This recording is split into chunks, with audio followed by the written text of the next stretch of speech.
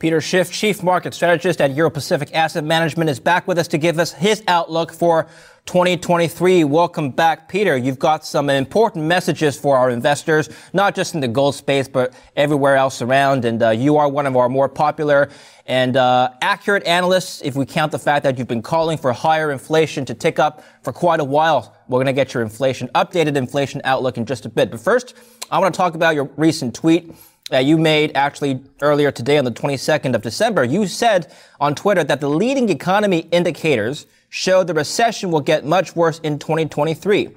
The 1% decline in November comes on top of a 0.9% fall in October. Recent renewed weakness in the stock market and more bad news on corporate earnings and the economy means December LEI will likely be even worse. Okay, which leading economic indicators are you referring to, Peter?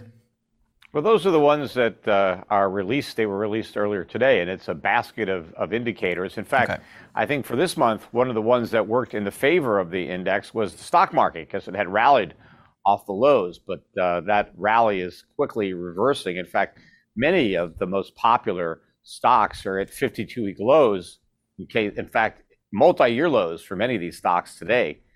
But I think the bad news for the people still holding on to those stocks is it's a long way down. Even though they've fallen a long way, they still have a long way to go because they were up at such ridiculous levels. In fact, some of these companies are going to go to zero because they're going to go bankrupt. And, in the environment of rising rates and higher inflation, a lot of these companies that have no earnings are going to have a difficult time staying in business. Okay, I want to come back to the stock markets today as we're speaking on Thursday. Big drops in stock markets. The S&P 500 is down 2.7%, the NASDAQ even more. I'm going to come back to that. But let's talk about the economy at large first. Now, you're calling for a recession to get even worse. One would argue we're not in a recession yet. I've heard both sides of this debate. Some people have said to me, we're not definitively in a recession. Things could get worse. They're not there yet. And of course, the NBER, the organization in the United States that officially designates recessions, haven't done so yet. How would you respond to the claim that we're not yet in a recession? Well, maybe we're not. Maybe it's a depression. And that would be the way that they would end up being wrong. But if you remember, the Great Recession started in 2007. But I was doing interviews on popular shows in mid-2008, and they were saying there's no recession. So what happened was all these economists went backwards and revised down all the data, and then they said, okay, I guess we were in recession. They didn't even think a recession was coming. But the fact of the matter is we were actually in one at the time, and they couldn't even see that. And I think this is the same situation today. We actually had negative quarters. The first two quarters were negative. The third quarter, in fact, we got some numbers out on that today. I mean, it was up maybe 3% or so. But all of that was due to the improvement in the trade deficit during that quarter. And a lot of that resulted from the fact that we were able to export a lot of the oil that we were pulling out of the Strategic Petroleum Reserve. But we're going to exhaust that reserve sometime next year, so that's not going to be able to offset our trade deficits. But also, we had the big rise in the dollar. Well, in the fourth quarter, we've had a big fall in the dollar. It hasn't lost all of its gains yet, but I think it will in 2023. But as the dollar weakens, that's also going to push up our trade deficits because it increases the cost of all of our imports. So I think the help that we got in Q3 was a one-off quarter. We may end up with a negative print for Q4. We'll see. But I think we're going to get quite a few negative prints in 2023 as more air comes out of this bubble. And then I think it's going to be very hard for the recession deniers to continue to put a positive spin on this economy. They're going to have to admit that we're in recession. The question is the Fed going to change course as a result of that admission, or is it going to continue with the rate hikes and quantitative tightening, making a bad situation worse, which is what it should do. But the question is, will it do that? You mentioned the dollar weakening next year. Now, one of the reasons for a strong dollar this year was the spike in the short end of the curve because the Federal Reserve kept raising interest rates 7 times now, I believe. Peter, why do you think the dollar is going to weaken? Are you assuming the Fed's going to be less hawkish next year? Well, I think the real reason that the dollar rose was not just that rates rose, Okay. but that the markets believed that these rate hikes were going to work in that they were going to bring down the inflation rate. The Fed said that we're going to return inflation to 2%, and we're going to do whatever it takes to make that happen. And the markets basically took the Fed at its word. And so they bought the dollar on the idea that, these high rates were going to produce positive real returns for dollars. But I think as the markets come to terms with reality that despite the rate hikes, inflation is not going down to 2%. In fact, it's more likely to head higher after this, brief dip that we've had. And so that even though the Fed has raised rates are still negative from a real term. And if you have negative real interest rates, that is not a incentive to hold dollars. That's an incentive to sell dollars because the interest that you earn is not high enough to compensate you for the purchasing power that you lose.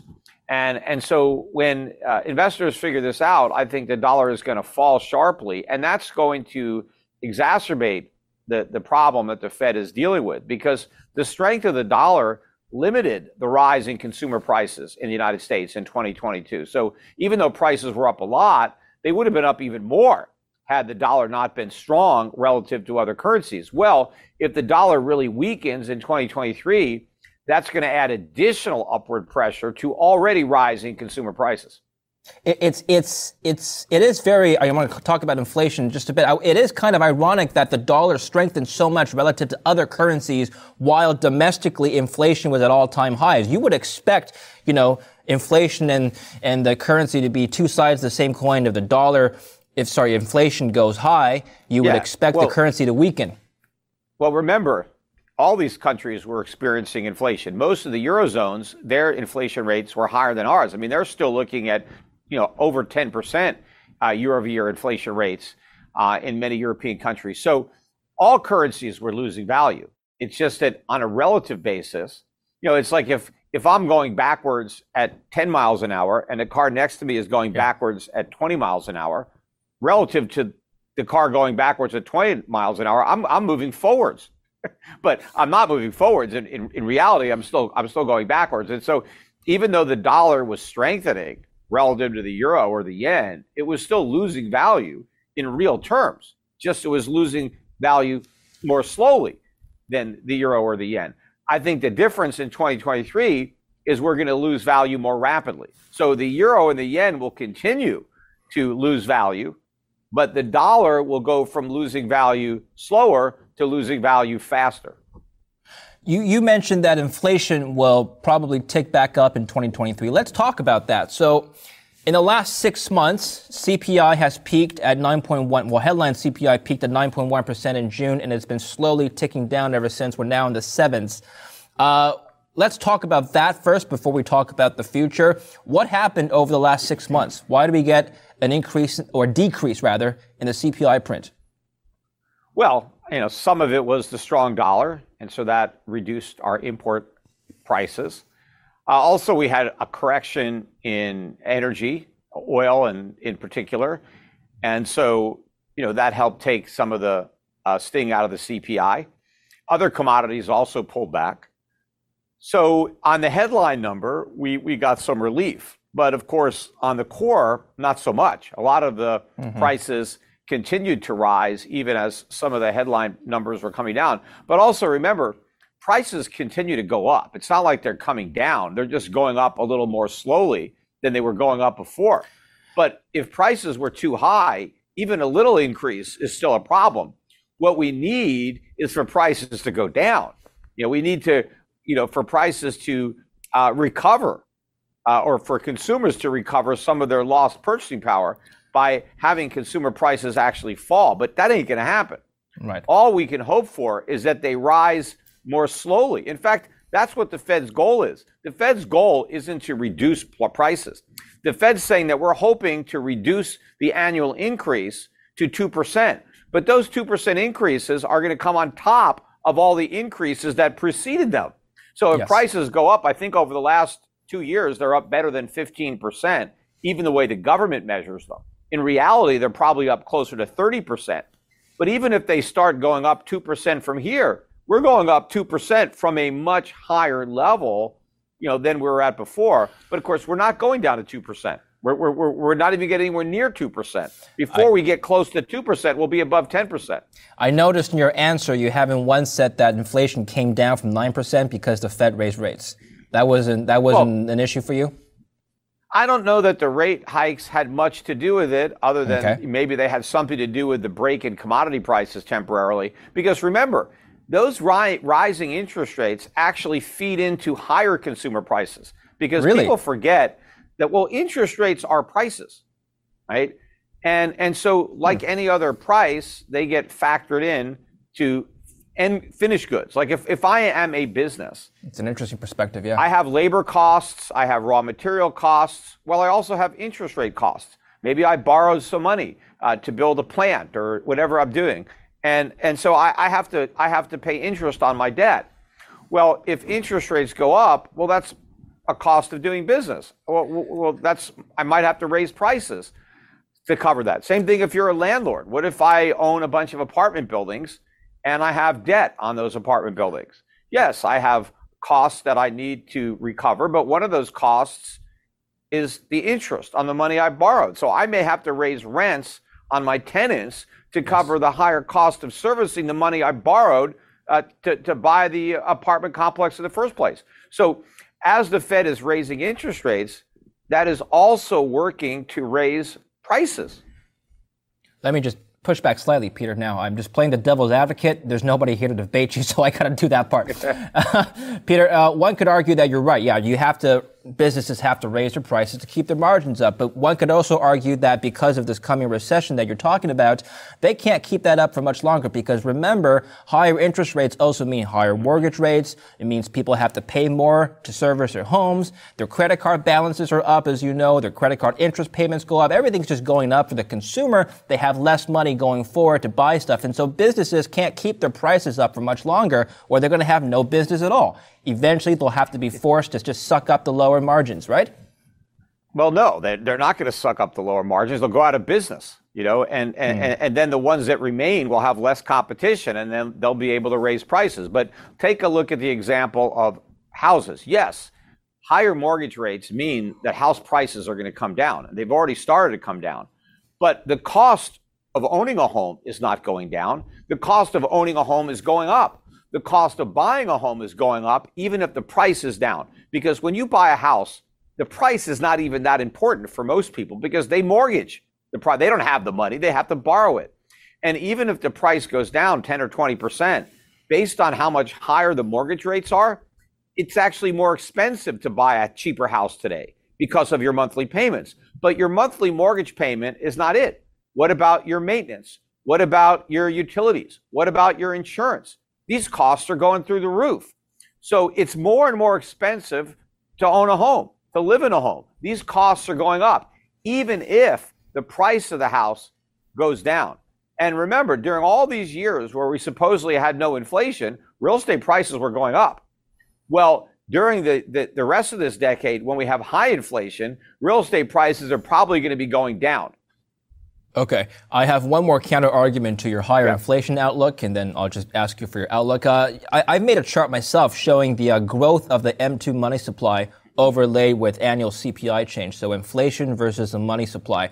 And actually what happens is, Peter, I'll show this chart on the screen later, if you take the growth of the money supply and you graph that next to the inflation rate and you lead the growth of the money supply by 1 year, in other words, it becomes a 1 year leading indicator, there's a very close, if not near perfect correlation between the growth of the money supply advanced by 1 year and the inflation rate. What we've seen, interestingly, is actually the growth of the money supply, not the absolute level, but the growth of the money supply has collapsed over the last 6 months.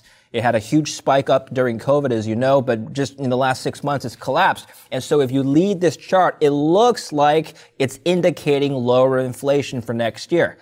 How would you respond to that analysis? Well, first of all, I think that there's a lot of inflation in the pipeline that goes back a lot more than a year. I think you've got to go back and look at a lot of the money supply growth, particularly since the 2008 financial crisis. And so a lot of that inflation ended up in financial assets more so than consumer prices. And I think that we're seeing the migration of that inflation out of those financial prices into the real economy, into consumer goods. So I think it's a lot more than a year. I think we're barely catching up to inflation that we created a decade ago. So we need a much bigger contraction in the money supply than we've got, and we're not going to get it, because the problem is, before the Fed makes any real headway in shrinking its balance sheet, the economy is going to be so weak. I mean, either we're going to be in another financial crisis or on the cusp of one, that the Fed is going to reverse. And before you know it, the money supply is going to be exploding again. Except it's not going to be exploding when inflation is below 2%. It's going to be exploding when it's still well above 2%. And then that's going to help send it, up into the stratosphere. Okay. So what is your inflationary outlook next year? You said it's going to recover. We're tick up from here. We're currently at 7.1%, I believe, with the latest headline number. Do you think we'll stay within the 7 to 9% range, or do you think we'll reach new all-time highs and breach even the last high, which was 9.1%? What do you think is reasonable for you? Well, we could end up breaking that range in both directions. Maybe we'll go below 7% before we go above 10%. But I think we're going to take out the highs from 2022 before the end of 2023 on a year-over-year basis. But, even if we don't take out the highs in 2023, we'll take them out in 2024. I mean, inflation is here to stay, right? The days of sub 2% or anywhere near 2% inflation are over. We're now going to pay the piper for decades of inflation that central banks have created. And now we're going to have to deal with the consequences. I think the assumption here you're making is that the governments have failed or is going to fail in bringing inflation down. One of the questions that everybody I know personally is asking me, what can be done to bring down inflation? They're not forecasting higher or lower inflation. They're just asking me, David, what can the authorities do, or the people in power do, to help alleviate this situation? Assuming you're right, Peter, that's assuming that the authorities fail. What can they do to not fail? In other words, assuming inflation goes down, what needs to be done to create that result? Well, first of all, you have to realize that we have erected an entire phony economy on a foundation of inflation. So if we're going to rid the economy of inflation, we have to be prepared for that entire structure to topple. So there's going to be a lot of bankruptcies, there's going to be a lot of losses, there's going to be a lot of unemployment. A lot of things are going to happen. It's not that you have to cause all this to stop inflation.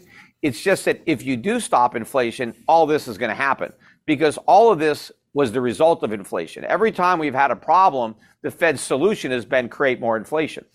Well, now the problem is inflation, right? The solution has become the problem, and you can't solve that problem with the same solution. You have to acknowledge that everything you did in the past to solve the problem actually made the problem worse. It just postponed the consequences until the future, and we've caught up with it, right? We kept kicking the can down the road, and now we've caught up to the can, and there's no more road. So we have to be prepared for the collapse. But also, we have to understand that inflation is not here by accident. Inflation is a method by which government pays for spending. Governments can pay for spending through taxation or through inflation. And our politicians and a lot of other politicians have chosen inflation. Why? Well, because the public doesn't realize that inflation is a tax. If the government raises taxes to pay for spending, then the public gets mad because they see the money coming out of their paychecks and they know where it's going. It's going to Washington. So what happens is we run these big deficits. Governments spend a lot of money. They don't raise our taxes. But now, because they're printing money instead of just taking our money, but they're spending that new money into circulation, the price of everything goes up. We just don't realize that that's a tax, because the government can blame it on Putin, or they can blame it on COVID, or whatever they want, greedy corporations gouging their customers. So if we want to stop taxing the people through inflation, we have to either tax them another way, or we have to cut spending. In other words, we have to balance the budget, the opposite of what they just did. I think yesterday they just passed this omnibus spending bill, another $1.7 trillion. That's throwing gasoline on the inflation fire. So in order to fight inflation, the government is going to have to come clean and either raise taxes dramatically on the middle class and the working poor, which I don't think is a good policy. The alternative, a better policy, is to cut government spending. But it has to be widespread spending across the board. I mean, we just gave another, $45 billion check for the Ukraine. Yeah. We don't have that money. I mean, we should be trying to get peace in the Ukraine, not funding war with money that we don't even have. I mean, if we're going to war against inflation, we can't do this. But we have to cut spending on everything: Medicare, Social Security, Obamacare, government pensions, military. We have to cut back on what we're spending on the military, right? Instead, we're spending more on the military. I think you should run for office again, Peter, and institute some of these policies. But that's a discussion for another time. The problem is it's not a good campaign to get votes. That's the problem. I'm promising to take stuff away. Politicians want to give stuff away.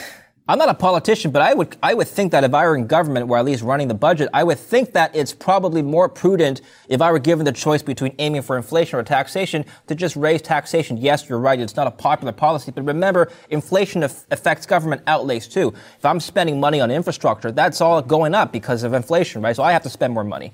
Hurts me. Right, but nobody votes for inflation. You don't have to go on record and say, I vote for higher inflation. But you have to vote to cut spending. You have to vote to raise taxes. So politicians always take the easy way out. So they want to spend money, and then they want to blame the inflation on somebody else. And that's what they're doing now, and that's what they're going to continue to do. So you think Congress needs to spend less money? Congress needs to just spend less money for inflation to come back down. Yeah, unless we get cuts to government spending, inflation is not going to come down. And of course, the other thing that has to happen is that interest rates have to rise to a level that exceeds the inflation rate by a comfortable margin. Yes, I have heard because that. Because what needs to happen in order to bring down inflation is we need people to stop spending and start saving. And so why would people save? Well, if they can earn a yield that exceeds the inflation rate, then they're going to get paid to save. Then they'll do it. But if you still hold interest rates below the inflation rate, nobody's going to be dumb enough to save. Everyone's going to spend their money as soon as they get their hands on it, and that is going to make the inflation problem worse. Also, when you look at prices, you have two things going on. You have demand, but then you also have supply. And so demand is being fueled by money printing and spending, but we need more supply. Well, if we have less spending and more savings, you kill two birds with one stone, because that reduces the demand, but it increases supply, because the money that is saved is then loaned out to businesses to make investments in capital that can increase productivity. So by encouraging savings and discouraging spending, we get less demand and more supply, and that helps reduce prices. But we're not doing that. We're not getting extra savings, so we're not getting additional supply. And consumers are running up their credit cards, their all-time record highs, maxed out on mortgage debt, maxed out on auto loans. Everybody is borrowing and spending. So prices have got nowhere to go but up. So I think your view is that we'll have stagflation next year, recession coupled with higher inflation. That is a view shared by many. Except I think they're going to have to come up with another word, because what we're going to experience is going to be much worse than the 1970s. I've been calling it an inflationary depression, because it's going to be much worse than a recession. It's not, and it's going to be very high inflation. Well, let's talk about what the market is going to do in this inflationary depression. Did you coin that term, by the way? I've never. Is that a Peter Schiff? I've been using it for a while. Okay, all right. I haven't heard that one before, but we can start using that. Inflationary depression. What happens to markets? Look, we know what happens to markets during a recession. We know what happened to markets during 1929 and 1930. What's going to happen to markets during an inflationary depression? Well, so during the 1930s, we were on a gold standard, so we had real money, and so we had a depression, but prices came down. And prices coming down was actually a good thing. It provided some relief to people because the cost of living went down, the value of money went up. But, a lot of people think that the reason we had a depression was because prices went down, which is not true. Prices went down as a result of the depression, but it didn't cause it. And in fact, it did provide some relief. But the whole idea that if prices are coming down, we should worry that it might cause a recession is nonsense. It's like, trying to blame the rain on wet sidewalks. They have it in reverse. But what's going to happen during this inflationary depression is going to be very different, because we're not on a gold standard anymore. We're on no standard. We just have fiat, and the government's going to print even more of it to try to prop everything up and bail everybody out and prevent politicians from having to make the difficult choices of cutting government spending. They're just going to print money and give it to the government so they can spend that. So it's going to be very different. I think that the nominal level of a lot of stocks, those prices are going to go up for a lot of stocks. But in real terms, if you price them in gold, they're still going to go way down. So stock prices are going to come down in terms of real money, but they're going to go up in terms of funny money. Now, some companies' stock prices won't go up because these companies are going to go bankrupt. And so they go out of business. The stock is zero. Which sector is going to go bankrupt most? Which sector is going to go bankrupt? Well, the companies it's not necessarily any specific sector. Companies that don't make a profit, that aren't going to be able to survive. And also companies that are relying on advertising, that don't really have a product that they price, but they're just like living off now they might not go bankrupt. Maybe they can reinvent themselves on a smaller scale and try to find a way to pay the bills. But also there's a lot of companies that are going to have to downsize or reduce their scale to try to find the point where they can operate properly, on a smaller scale. But there's been a lot of stocks too that were so inflated during the bubble that they still need to fall dramatically. Even if inflation is there, the prices of these stocks still have to come down a lot. But there are a lot of companies that the stock price is going to go up. Now, unfortunately, most Americans don't own those stocks, or they don't have a lot of money in them because they have all their money in the bubble stocks, because the bubble stocks were the ones that were delivering the best returns on paper, and that's what everybody was chasing. And unfortunately, those stocks dominate the indexes. So it's possible that the S&P 500 could end up lower at the end of the decade because of the weighting of those stocks. But within the S&P, within those 500 companies, there's going to be a number of them that go up. The key is to just buy those. All right, I'm gonna come back to that. I'm not gonna let you off the hook. I'm gonna ask you specifically what you like and don't like towards the end of the interview. So stay tuned. We'll ask Peter for his investment outlook. Peter, one of the most obvious correlations this year was the negative correlation between the stock markets and rising interest rates, both in terms of the 10-year and the Fed funds rate. Is that too simplistic a statement to make that stocks went down because rates went up this year? Well, no. I mean, that's one of the reasons they did go down. I mean, stock prices are inversely valued based on interest rates. I mean, that's just basic stock market, because in essence, a stock is the present value of its future earnings. And in order to determine the present value, you have to discount it by an interest rate. And the higher that interest rate is, the lower the present value of those future earnings become. So all else being equal, if interest rates go up, stock prices should come down. And in fact, that's what happened. And the same thing with bonds. Of course, we all know that if interest rates go up, then bond prices come down. They're the opposite of rates. And that's what happened. Then, of course, bonds, do represent some type of competition for stocks. People can buy bonds or stocks. And so, if bond prices are falling and the yields are rising, then, stock prices could fall as well. In fact, one of the reasons that they kept saying the stock market wasn't overvalued is they kept comparing it to the bond market, which was also overvalued. Well, now they're both coming down, and they both have a long way to fall. In fact, I think there's more risk in the bond market than there is in the stock market. Let me just make a statement, Peter, and please correct me if you disagree with this theory that I've just come up with. You're saying that, yes, the value of a stock is a present value of future cash flows. Now, let's assume that interest rates go up marginally next year, continue its upward trajectory, but you're saying inflation is also going to go up. By that measure, Peter, wouldn't businesses that are still in business, not the ones that are bankrupt, of course, but the businesses that are still in business, they have to raise their prices, and so their cash flow stays relatively constant in nominal terms, right? And so the present value of that business doesn't really change because the prices go up. Yeah. Well, first of all, the present value is not cash flow, but earnings. Because, I mean, cash flow doesn't mean anything if I don't have a profit, right? So I got to make money. And then I have to use that money to either buy back stock or pay out dividends. But I have to, distribute the returns to investors. But yes, you're right. I mean, and in an inflationary environment like the one that we're in and that we're going to be in for a long time, you want to own companies that are selling products and services that people need and they will pay for. They will continue to buy even if the price goes up. They will give up other things in order to keep buying what you're selling. And to the extent that they have to cut back on how much they buy, they're still going to buy something, even if they buy less. Whereas there are a lot of companies that are selling products that people only buy after they buy all the things they need. Then, if they have any money left over, they buy these other things that they want.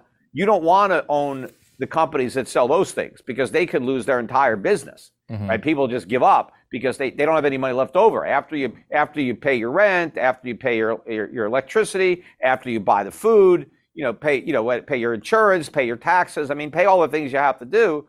If there's nothing left over, well, there's nothing left over. And if you can't go out and borrow it anymore, there's no credit floating around anymore because everything is tightening up. Well, a lot of these companies are going away. So you want to own companies that have pricing power, but also in an inflationary time period, you want to own real stuff. You want to own companies because they own real assets. They have resources, they have plant and equipment, they have things that have value that will hold value even as paper claims are losing value. So I'd rather own equity in the company than be a bondholder, because what inflation ends up doing is it ends up transferring wealth from creditors to debtors. So I'd rather own the company than the bonds of the company, which are going to be eroding away in value because of inflation.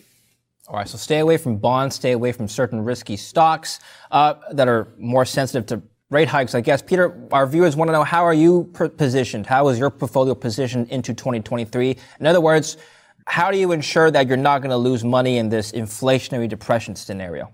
Well, insure is kind of a strong word. Nobody can insure anything. How are you hedged? Yeah. Let's put it that way. Well, I got the same portfolio I've had for a decade. I mean, I haven't really changed. Okay. So, I saw this train wreck coming from a mile away. That my problem is I saw it too clearly and I saw it too early. But at least I saw it, because most people still have no idea what's coming, and they're going to die in this wreck. I'm all buckled up and ready to go. But so I own value stocks. I own dividend-paying stocks, and they've outperformed dramatically this year and over the last several years. And I'm quickly catching up to the underperformance for the last 10 years. I mean, I've actually, if you look at me relative to my peers in international investing, I'm now at the top of the pack over the last 3 and 5 years. So I made up a lot of lost ground, but I still have ground to cover to catch up to the S&P. But I'm quickly, catching up, and I think maybe by the end of next year I'll surpass it over a longer time period, because air is, quickly coming out of the bubble, and I think there's going to be a gaping hole in that bubble next year. So a lot more air is going to come out. But I own non-U.S. stocks, mainly because I think the dollar is going to weaken, and I think we have a lot of political uncertainty here as a result of how the government is going to react to how bad the economy is going to be. So I'm worried about regulation and taxation. So I think it's less political risk in the countries I'm investing in abroad. Much better valuations. The stocks are much cheaper. The dividend yields are much higher, and I'm getting revenue in foreign currencies. I own a lot of resources. Energy, which has done very well, obviously this year, but I've been in energy for a while. But also minerals, agriculture, emerging markets, which I think are very cheap right now on a relative basis compared to the developed markets. So I think those stocks are going to do very well in an inflationary decade with a weak dollar. Okay. Can you give us one or two countries that you are invested in outside the U.S. that you think will do relatively well next year?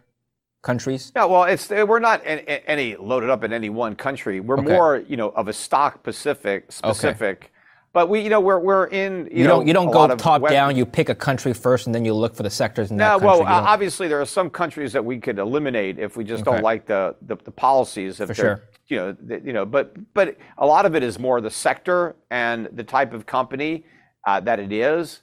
You could look at some of the holdings that we have. We have a lot of positions in Southeast Asia, in Western Europe, some in South America, Australia, New Zealand. I mean, we're around, in North America, we have some investments in Canada. But of course, most of those investments up there, and this is Kitco, so we might as well talk about gold. Yes. And we have a good exposure to gold. In fact, one of the funds I manage is all gold, right? The Euro Pacific Gold Fund.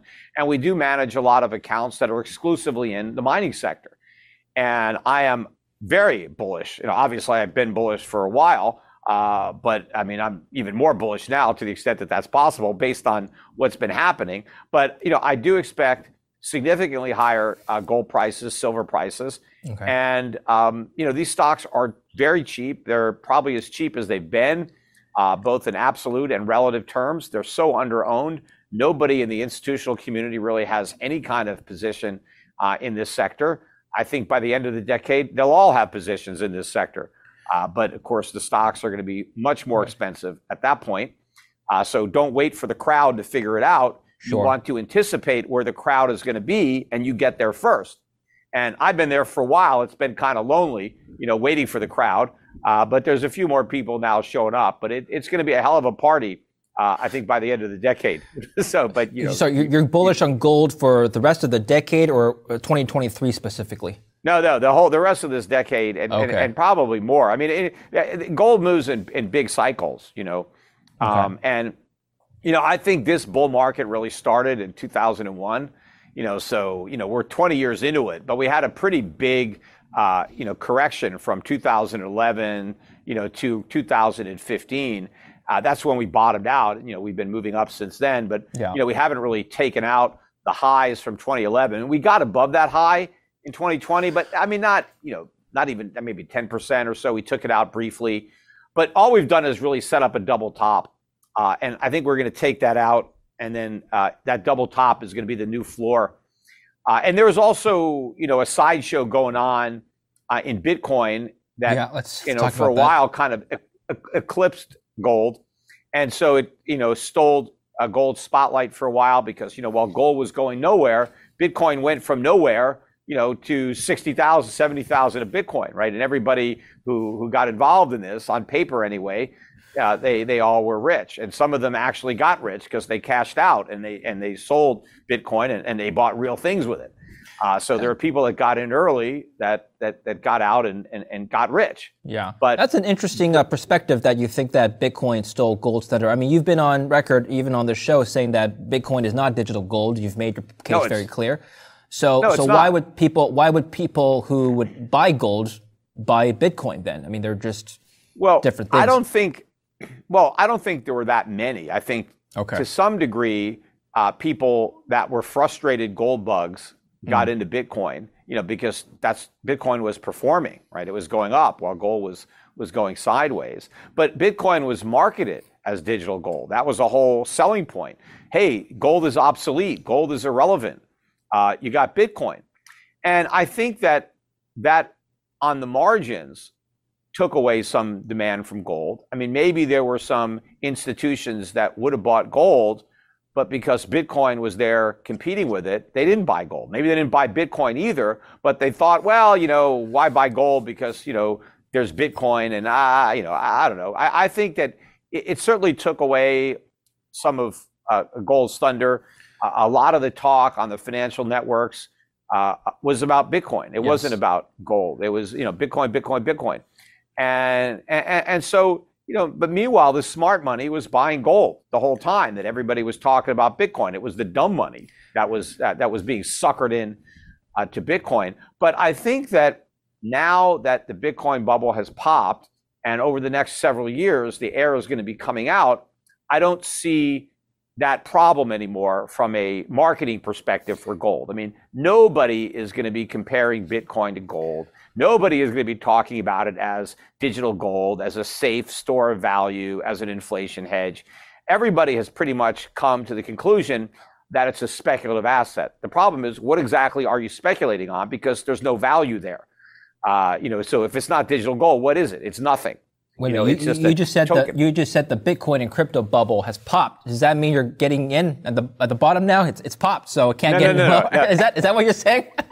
No, it's popped, but there's still a lot of air that's going to come out. Look, these tokens are worthless.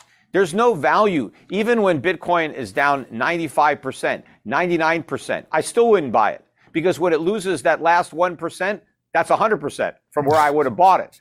And I don't want to throw away my money. Fair enough. But I'm gonna read you some news items, and we'll finish off on crypto. The crypto space has seen challenges, to say the least. FTX collapsed, Celsius collapsed, Voyager, 3AC, a bunch of funds. This came in from the central bank governor of India. This is news I'm reading out of today, or yesterday actually. India's central bank governor has predicted that the next financial crisis will come from private cryptocurrencies if they are not allowed to be regulated. If they are allowed to be regulated and not banned outright. He said, our view is that it should be prohibited, because if you try to regulate it and allow it to grow, please mark my words, the next financial crisis will come from private cryptocurrencies. What's your view? Do you agree, disagree? Well, we don't need more regulations, that's for sure. Regulations are not the answer. I mean, FTX would have happened even without regulators. In fact, this scam might still be going on if FTX were regulated. Bernie Madoff pulled off his Ponzi scheme for a lot longer than FTX, and a lot more money, I think, was involved. But the reason it went on for so long is because he operated under the cover of the regulators. He had the SEC, he had the NASD, now FINRA. But if you go back to the original Ponzi scheme, right, his scheme didn't even last a year. There were no regulators there. So the market quickly put an end to Ponzi before too many people lost too much money. But because of the regulators, the current Ponzi, promoters, they actually end up stealing a lot more money. So I don't think we need more regulation. We actually need less regulation. We didn't even have the SEC until 1932. The New York Stock Exchange started in 1792. So we had 140 years of no SEC. I think we had a much better market, more efficient. I think there was less fraud back then than there is now. But so as far as these comments on Bitcoin, look, more regulation is going to hurt the industry. It's not going to help the industry, because the whole selling point of crypto was its lack of regulation. That was like why it existed, to circumvent You don't think the banks. Institutional investors would feel more comfortable with more regulation? No, that was the thought process. You see, if you think of Bitcoin as like a pyramid scheme, and a couple of years ago, a lot of these retail investors had got in, and now they needed more buyers. And they were trying to entice the institutions to come in because they had the big firepower. And so in order to make it, marketable to the institutions, that's when they started talking about, we need regulation. But I think now, given that there was a big collapse, because the whole institutional interest was all the FOMO. Like, hey, look at this thing. It's the best performing asset. You got to get in on it. If you don't get in, you're going to miss out. How are you going to explain to your investors that you missed this greatest investment opportunity? So I don't think the institutional demand is going to be there anyway. So I don't think no matter how much regulation you get, the institutions aren't going to want in, but the individuals are going to want out. I mean, you're going to destroy whatever the use case was initially. And I don't think Bitcoin in itself is big enough to start a financial crisis. I mean, yes, a lot of people are going to lose money in crypto. All the money that was made in crypto is the money that's going to be lost. It was a zero-sum game. And by the way, if you made money in crypto, don't necessarily count your chickens yet, because you're going to get sued. A lot of people that made money in crypto are going to get sued by the people who lost money in crypto. So at the end of the day, it may be the lawyers that end up with all the money, which unfortunately is normally the case. But to the extent that anybody loaned money against crypto assets, yeah, they're going to lose, because those loans are going to go into default and the collateral is not going to have any value. But crypto is kind of like the tip of a much bigger iceberg, right? So when crypto crashes because of leverage and speculation, then a lot of other companies are going to collapse. It's not crypto in isolation. It's just the weakest link in a very weak chain. So everything is going to unravel, but it's not going to be crypto. But certainly a lot of money was wasted in crypto. I mean, think about all the energy that went into creating Bitcoin. I mean, we could have used that energy productively. Instead, we squandered it, producing nothing.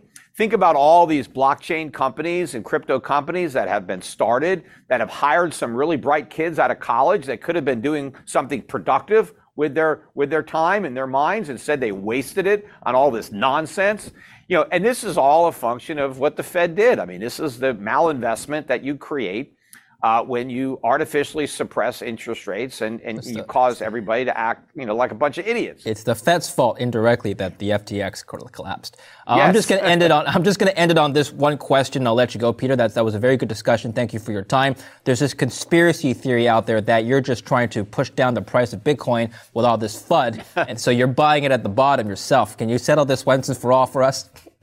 Well, first of all, we're nowhere near the bottom. Okay. And I have no intention to buy Bitcoin, nor do I have any influence on Bitcoin, because the whole time Bitcoin was going up, I was saying the same thing. It didn't stop it from going up. So no one cares. In fact, there's actually programs out there that people wrote, like whenever I tweet about Bitcoin, they automatically buy Bitcoin on these programs. It's like you buy the Schiff. And they launched these programs when Bitcoin was around 60,000. And so, did they make money? It was a very good. Of course not. Everybody, you should short Bitcoin every time I talk about it. You'd have made a ton of money. But the more I talk negative about Bitcoin, the more everybody wants to buy it. So it's not my fault that it's coming down. But look, now the bubble has popped, and so it's going to keep coming down. Now people still want to make fun of me and say, "Well, Peter, if you'd have bought it 10 years ago, you're still ahead." Yes, okay, but most people bought it a year ago, 2 years ago, 3 years ago. They're way behind. Yeah. And in another couple of years, even the people that bought it 10 years ago will be losing money. We'll save this conversation for another time. That was, anyway, great discussion. And Peter, Happy New Year. Merry Christmas, Happy Holidays, and thank you for coming on Kitco. Yeah, thanks, David, for having me on. And yes, Happy Holidays, Merry Christmas, Happy Hanukkah, Happy New Year to everybody listening, to you and your family. And, it's going to be a very interesting 2023, to say the least. I think it's going to be very profitable for the Kitco viewers who own gold, but a lot of other people are going to have a rough time. All right, well, let's keep tabs on that, and look forward to working with you again in the new year.